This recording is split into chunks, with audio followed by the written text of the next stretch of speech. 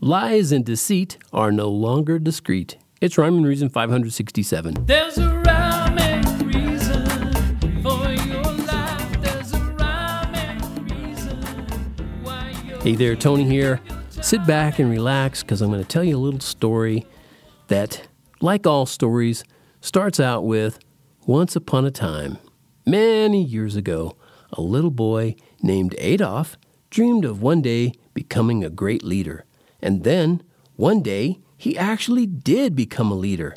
But instead of leading his people with truth and love, he chose lies and deceit. In fact, he told some of the biggest lies the world has ever known. And sadly, his people believed him and helped him destroy millions of lives. The end. Yeah, you like that little story? It didn't quite end like that, right? And it shows how lies and deceit are terrorizing tools in the wrong hands. And of course, I'm sure you recognize the character in my thinly disguised fairy tale as Adolf Hitler. During World War II, there was a psychological profile report on Hitler. It was prepared by the United States Office of Strategic Services. And the report said this about him. This is coming from their report.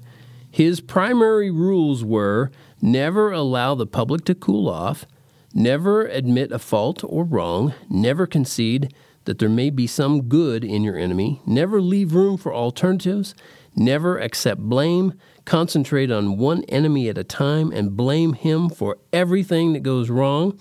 People will believe a big lie sooner than a little one, and if you repeat it frequently enough, people will sooner or later believe it. Wow.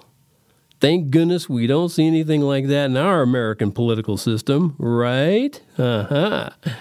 Yeah, I'm being a wee bit facetious because obviously those same tactics are used all the time right here in our good old American political system. Instead of clear focus on solutions, it appears to be more productive to focus on the defamation of your opponent's character these days.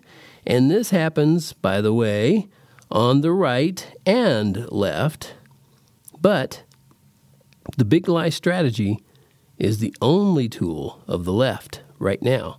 And they definitely never allow the public to cool off.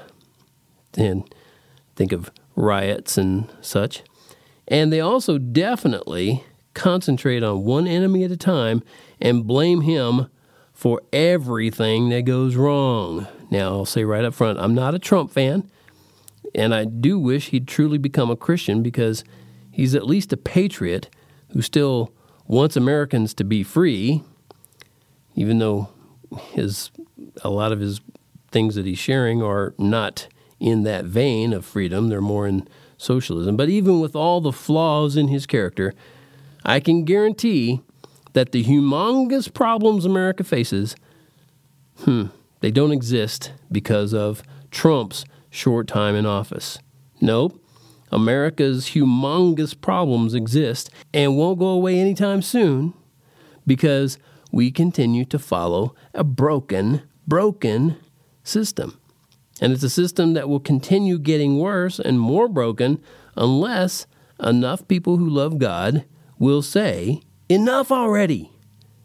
And considering how generations have now grown up in this broken system, it's kind of hard to be optimistic about that happening. But because I believe in the one true, living, loving God of all creation, my hope never dies. So today, I hope the truth will set you free from the consequences of deceitful lies. And I hope your heart is lifted lovingly on the wings of eagles through the bluest skies. Thank you so much for tuning in to Rhyme and Reason over here at TonyFunderburk.com. I don't know why I went to that voice, but I did, so there it is.